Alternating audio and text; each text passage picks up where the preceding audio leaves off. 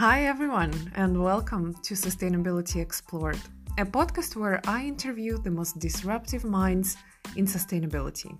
They share with us their experiences working behind the scenes in different industries, integrating sustainable approaches from within. And we are getting some actionable advice and inspiration for a positive change and a better world.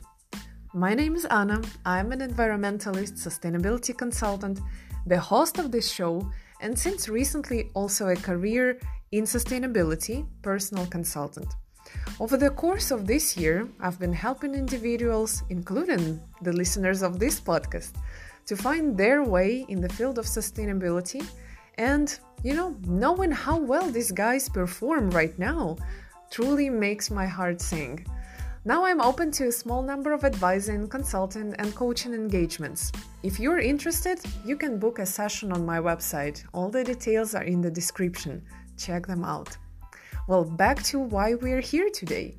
The pre-last interview of this year on Sustainability Explored. Today with us, we have Eric Ressler, and we'll be ready to welcome him in a second. Eric is the founder and creative director at Cosmic, a social impact creative agency. Cosmic empowers social impact organizations to catalyze real-world change by helping them nail their impact story, build brand awareness, and inspire action. And now we will ask Eric how exactly he does it. So if you're ready, I am. Let's get it started. Hi, Eric. I'm so happy to welcome you on Sustainability Explored. Finally, we meet. Today, we're going to talk about Cosmic, the social impact branding agency. But before we jump into how to brand for sustainability, I'm always curious to ask my guests about their background and how they found their way in sustainability. So what's your story? Awesome. Well, thanks for having me on the show. I'm very excited for the conversation. Yeah, my story is that I ended up on this path from a very interesting trajectory. It wasn't something that I had planned for. I didn't go to school for sustainability or for ecology or for public good or for civics or anything that might be a traditional path to where I find myself today. My background is really in design. And from a young age, I have always been drawn to creativity in different forms through art and music, and eventually kind of stumbled onto this trajectory of digital design. And originally it was called graphic design early in the days. And so as I was playing in bands when I was, in high school and even before, we always needed websites. And so I took it upon myself to learn how to design and code websites from an early age. And I found it to be really satisfying as someone who always struggled with traditional art, in that I had a vision, but I didn't have the physical skill set to make it real. Whereas on the computer and digitally, you can perfect things. And that was really alluring and satisfying for me. And so that kind of brought me down this path. I ended up going to school for design and quickly leaving and starting my own consulting and freelance business, doing mostly web-focused design for a few years before starting Cosmic. And since then, Cosmic, we've been around for about 10 years as of this year. And we started out doing a lot of branding work and web design work and communications work, really at the beginning for pretty much anyone who would be willing to hire us, who we thought we'd be able to help, which was great. And I would highly recommend starting as a generalist like that, just to kind of have the opportunity to play in a variety of different fields and categories to see what kind of resonates. And then about 3 years ago, we realized that it was time for us as an agency to really stake a claim around a particular niche. And as we looked back over the work we'd done at that point over the last 7 years, we realized that we had found the most meaning and were able to make the most impact by working with organizations who were in business or who had formed to do good in the world. So a lot of nonprofits, foundations, social enterprises, and purpose-driven businesses. And so we really decided to go all in on that and have been on that path for the last 3 years or so, and are only more and more committed to deepening our expertise and exploring different strategies and methodologies to really help those organizations fulfill their impact through the lens of design and strategy and technology. Well, it sounds like in these especially recent years, especially 2020, it's impossible to do any kind of business if you don't have online presence. Is it important today to have a website or a LinkedIn page, a Facebook page, Instagram page would be enough? What's your take on that? Well, I have to admit we're slightly biased because a lot of the work that we do is building websites. But we strongly believe that although social channels and other platforms are increasingly important, the most important asset and kind of the metaphor that we use is the hub of your entire marketing wheel is still the website. Because really what you want to be doing at the end of the day is, yes, engaging folks on those various platforms or email or paid media or whatever, and then driving people back to your website where they can find other opportunities to engage and to learn and to take action. And so we believe very strongly that the website is still a critical, if not the most critical component of an effective digital platform. But certainly the other mistake on the flip side would be to build a website but not have a clear distribution strategy for how you're going to drive traffic and engagement to the website. And is it something that you also offer? Yeah, we do. So we tend to work fairly holistically with our clients in a format in which we essentially extend their team and help them build out a more fully fledged marketing and communications arm to the organization. And a lot of the clients that we work with may have a couple people who are doing that work or who leading that work internally, but they often don't have a large team, or even if they do have a larger team, the outside perspective can be quite helpful as well. And so we do a combination of strategy and consulting and implementation as well. So we actually build a lot of the things that our clients need in order to leverage the strategies that we create together. How interesting. Branding for sustainability, with the clear angle on social impact, environmental impact, doing good for the planet and for the people. Is it somehow different from branding for lucrative purposes? What I'm trying to understand is, in case of sustainability, how do you sell? Basically, how do you engage people into buying if that's kind of an opposite from what they have to do, sustainably speaking? Yeah, it's a really good question. And I think it's one that we spend a lot of time thinking about because we have a broader experience working with a lot of B2B and B2C brands alongside these social impact organizations.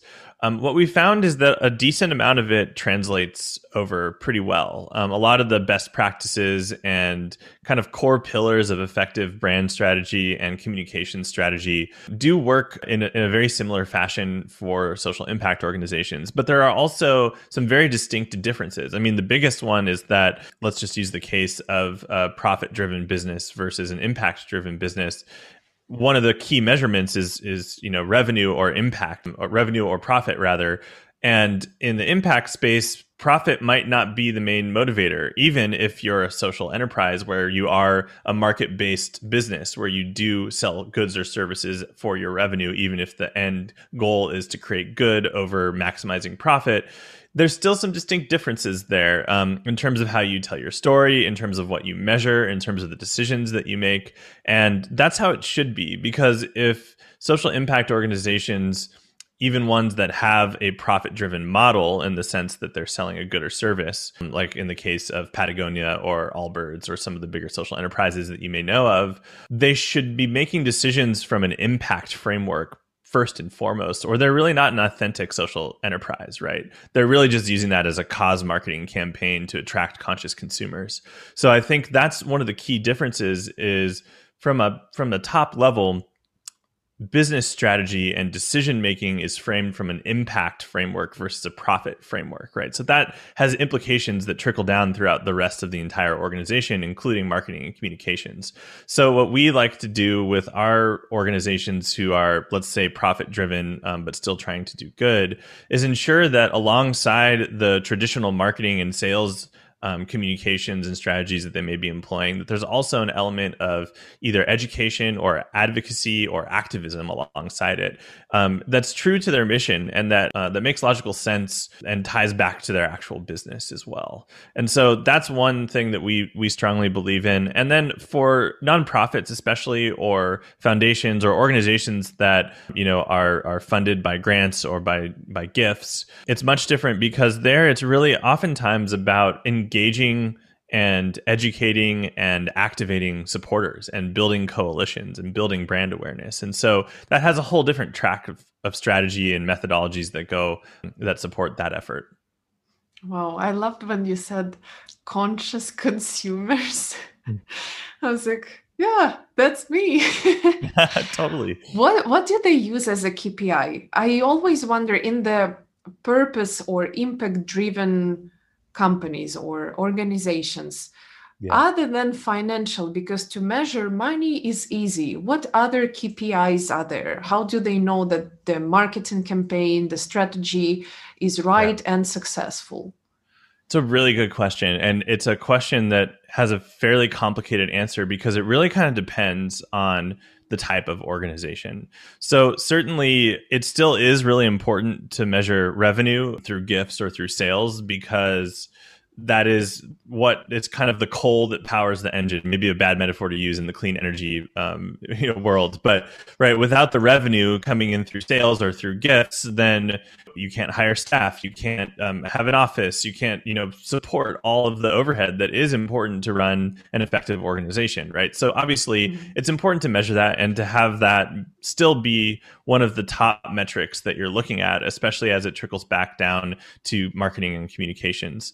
But there are a lot of other metrics that we look at digitally that are also important, that are really more around engagement. And what I mean by engagement is, to break it down to a few concrete examples, things like open rate on emails, or cost per acquisition when doing paid media, and some of the standard things that you would look at running a typical media campaign. I think the difference is that what you do with those people who you engage after you've activated them changes, right? So in the case of a social impact organization, once you get them to the website, you might not be selling them a product, but you might be selling them an idea or a version of the future that's different. So in the case of education or advocacy, you're trying to either inform or convince or educate a certain portion of the population that there's a better way for us to do something around an issue that you care about, right? And so how do you measure that? That gets really tricky, right? So there are actually specialists in the social impact space whose entire job is to figure out how to measure these really difficult kind of gray area things to measure around behavior change and awareness. And often it's done through surveys and quantitative and qualitative research. That does start to get a little outside of our area of expertise. We typically have other partners or people even within the organizations that we work with who do that work. But that work does inform the creative strategies that we come up with for future campaigns or iterations to the campaign that we're running. Right. I have another tricky question. As a branding agency, how do you know you are not participating or encouraging greenwashing? Oh man, I'm so glad you asked that question. So, well, the short answer is that we vet our clients before we work with them. So before we sign a client on, we've had a number of conversations, and I will let you know that it's pretty clear within about 15 or 20 minutes of talking to someone whether or not they're authentically in it for the right reasons or not. And I think that also mostly trickles down to the consumer or people who aren't involved at the same level that we might be. But I think we've seen so many examples of cause marketing campaigns getting a lot of negative backlash through social media and through just public channels, because people can sniff out an inauthentic message pretty well. And if there's not a logical connection, or if you're as a brand putting a message out that says one thing, but your actions in the past or in the present reflect a different reality, it's really hard to get away with that stuff in 2020, because there's just so much transparency and accountability and public awareness around the actions that are taken. And so that's not to say that if you are a brand who has done irresponsible things economically or socially or environmentally that you should just give up on trying to improve. Obviously, that's not the right approach. We do need to be making improvements, even in some industries that have traditionally been, not very ethical. And, fashion is a really, I think, timely example of that. There's so much conversation right now about, ecological fashion and, fast fashion being bad and all of that. And there's a number of brands, and we've worked with a few who are working on that issue.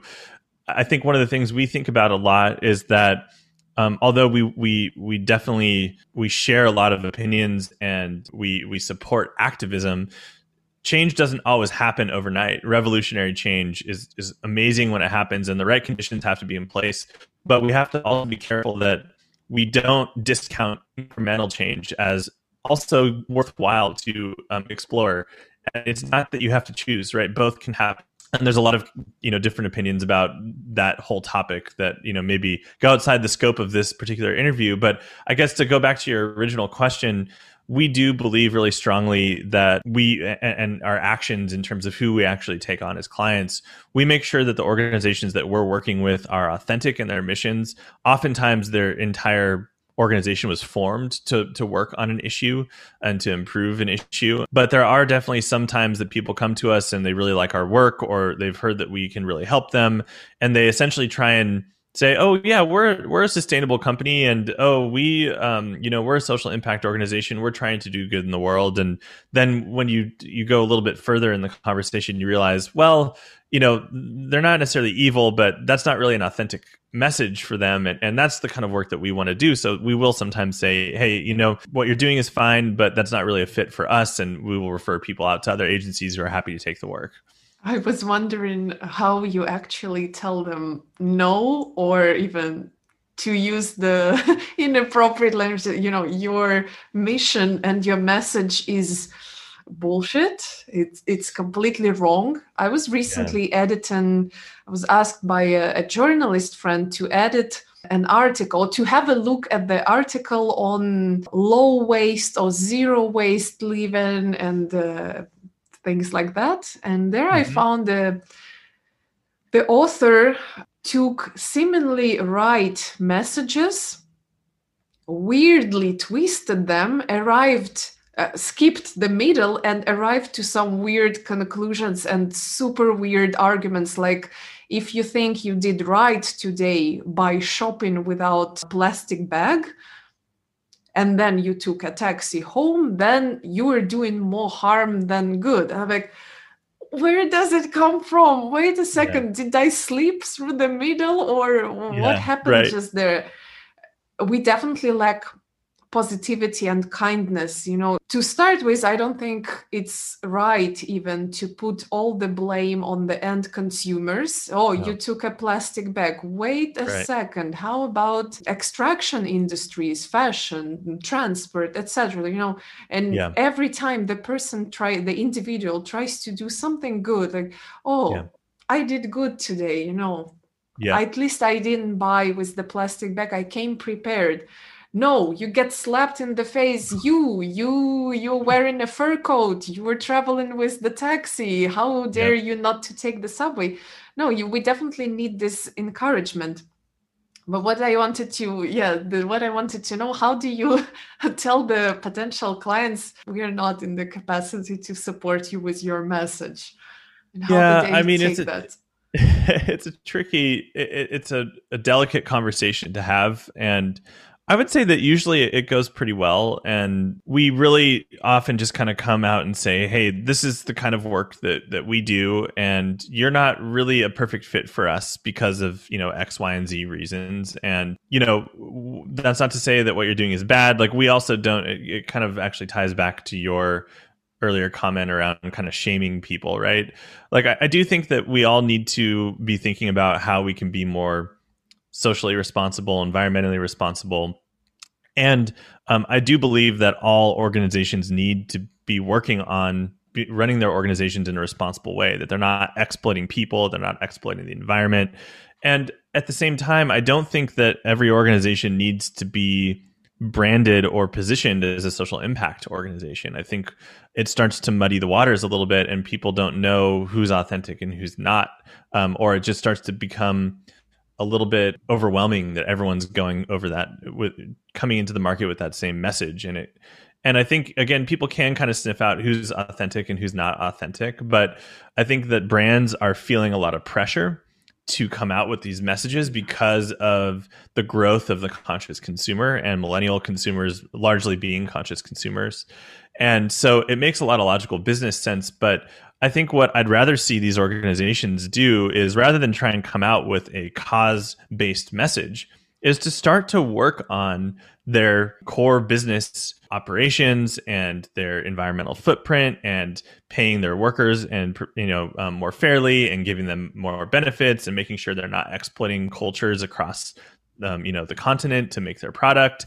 And that can all be part of a section on the site about our commitment to sustainability. But your main marketing message can still be, we make really good apparel, and or whatever your actual core business is, rather than we're the conscious apparel company. Unless that's what you were formed to be out of the beginning, then it's really kind of a tack-on message. And I think that's where it starts to become a little bit inauthentic. So that's kind of the advice that we give a lot of these people. And we say, look, like, you're doing great in terms of sustainability, and it's good that you're working on that, but it doesn't make sense for you at this point to come out with a sustainability focused promise as your main brand promise or your main messaging, because that's not what you were formed to do. It's not your core purpose. It's not actually how you're making all your business decisions, right? And so then we can refer out to a firm that works on apparel brands or specializes in their industry or whatever it is. Usually that I think people find that to be helpful, because we are hopefully preventing them from making some bad choices with their marketing and setting them on a better path with a partner who's going to be a better fit to help them out overall. I can only imagine how disappointed that they walk away with your message. Like, no, stop it. You need to roll up your sleeves and do the work instead of talking the talk. Let's go to the square A1. What is a social impact company? What can you give us the examples? What do these organizations do exactly, speaking from your experience? Totally. Yeah. So they really roughly break down into three other categories that I think might be a little bit more well understood. So the first would be nonprofit organizations. And, even within that sector, there's a ton of different types of organizations who are, focused on social issues, environmental issues, health issues. A lot of religious organizations actually are also not for profit. And so, there's a huge sector there, right? The second would be this category we would call social enterprises. And this is essentially still a corporation or a business entity. It's not a not-for-profit or nonprofit organization or non-government organization. It's a business, but they've made a commitment to doing good as part of their core mission. So there's a movement called the B Corp movement you may be familiar with that's trying to kind of standardize this and have some kind of accountability and metrics around the different elements that kind of define that. But it's still, although becoming a more popular space, still a rather new space that's being formed. And even within that space, there's a lot of different ways to go about doing that. There's also public benefit corporations that are not the same as B Corp. So it gets kind of complicated. But essentially the way that we think about it is, it's a business that's trying to do good across an issue or a geography or whatever their values are. But instead of relying on grants and gifts, they're relying on selling a product or a service to fund the organization. So, this is where you might think about brands like, again, Patagonia or Allbirds or Tom's Shoes was one of the more successful ones early on, where, they have a mission in mind, but they're driven by, or they're funded by, selling services or products. So that's kind of the second big category. And then the third would be foundations. And foundations are organizations that have been formed, and they're more like investors in social good. So some of them have their own programs and do their own work, but oftentimes they're actually funding the nonprofits or the social enterprises. And they can be thought of almost kind of like the venture capitalists of the social impact space. That's one of the ways that we think about them. Except their return on investment is not for financial purposes, it's for impact, right? And so within that, there's also community foundations that are like kind of regional versions of those that work with local nonprofits within the region. And all of this is really mostly based in the American system. So there may be other entities across the world in Europe and other places that have different terms, but I imagine that it all breaks down kind of into those three main categories. So those are the types of organizations that we're talking about working with. In this niche in 2020, have you noticed any considerable disruption? The biggest disruption this year has been the COVID pandemic, right? Because a lot of these organizations across all three categories did a lot of their work on the ground, so to speak, through, canvassing or, retail selling on, in actual physical stores, or organizing and doing events and conferences are like really big in this space. And fundraising events, especially, right? This was coming in this digital transformation was well underway before COVID, but that really, I think we saw that accelerate the importance and the necessity for these organizations to really take their digital strategy and their commitment to digital and their digital culture to a whole nother level very rapidly. Which was, a difficult transition for a lot of these organizations to make. A lot of them still haven't. And it can be especially difficult because, especially on the nonprofit side, sometimes they don't have the funds to do it, or they have funds, but they're restricted to programs. And so this kind of work, funding it or investing in it is difficult to do. And so that, I would say, there's a bunch of other things that have changed over the last few years in 2020, but that was by far, of course, the biggest one. But have you noticed, for example, the increase in your customers, in really the organizations and companies that say, we want your service, because suddenly we want to tell our audience about our sustainability efforts, about our transparency, about our reporting? Because from what I saw over the course of this year, everyone is turning into sustainability. They want recycled furniture. They want minimal impact. They want to tell everybody from every corner, like, look, we're good guys. Have you experienced any similar events? Yeah, I would say so, definitely. And I think, it is driven by the fact that the existential threat of climate change is only increasing by the day. And I think that there's more awareness of the issue today than there has ever been before, which is good. I mean, obviously we're way behind, of course, right? And it's not enough, but it is inspiring that people are starting to think about that more in terms of the choices that they make, right? And so I think back to the conscious consumer side of things, people want to support companies that have sustainability in mind in how they do work and in how they produce their product. And so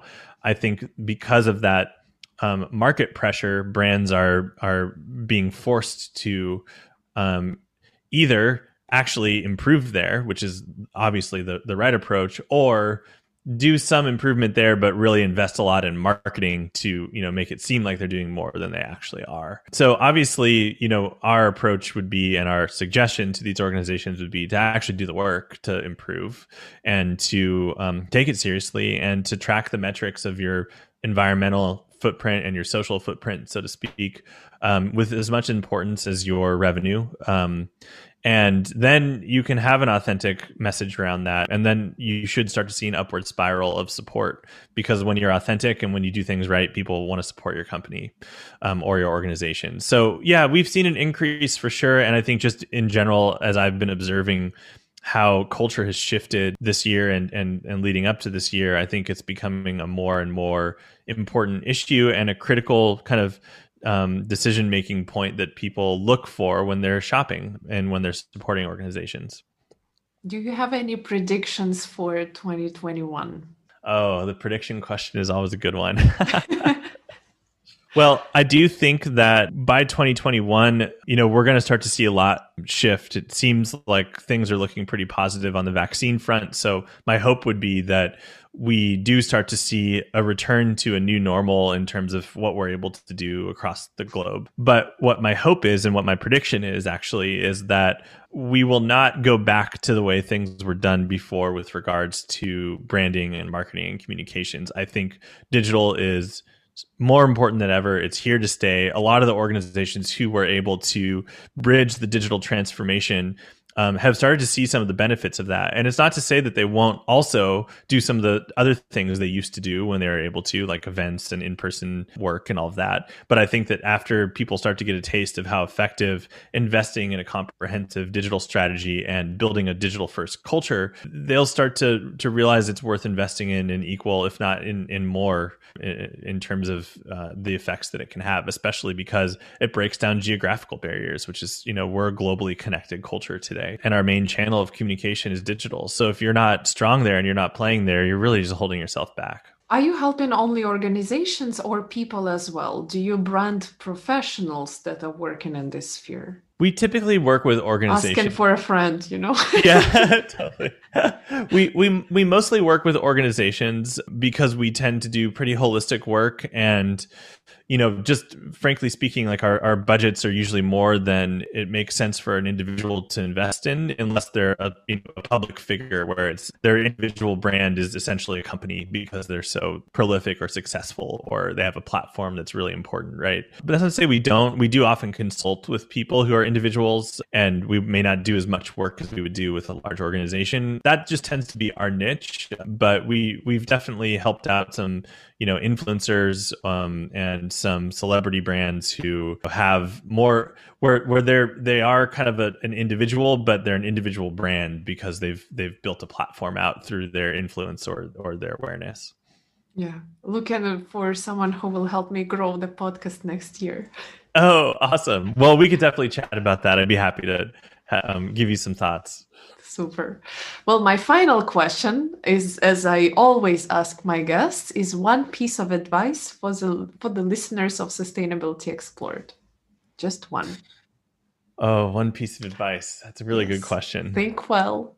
I'm just kind of going to go off the cuff with my answer here and give you my initial reaction. And so I feel like this has been a year that's been really trying for a lot of people. Obviously, it's been a tough year for a lot of different reasons. For me and for a lot of people in my network, so to speak, it's been a year of reflection and a year of really being reminded what matters in your life and what you care about and your values and what is important to you. And so my piece of advice would be, as we do hopefully soon start to return back to a more normal or a new normal way of life, that you don't forget some of the lessons that you may have learned during this time. That's so deep and powerful, Yeah, don't forget the lessons when things get better.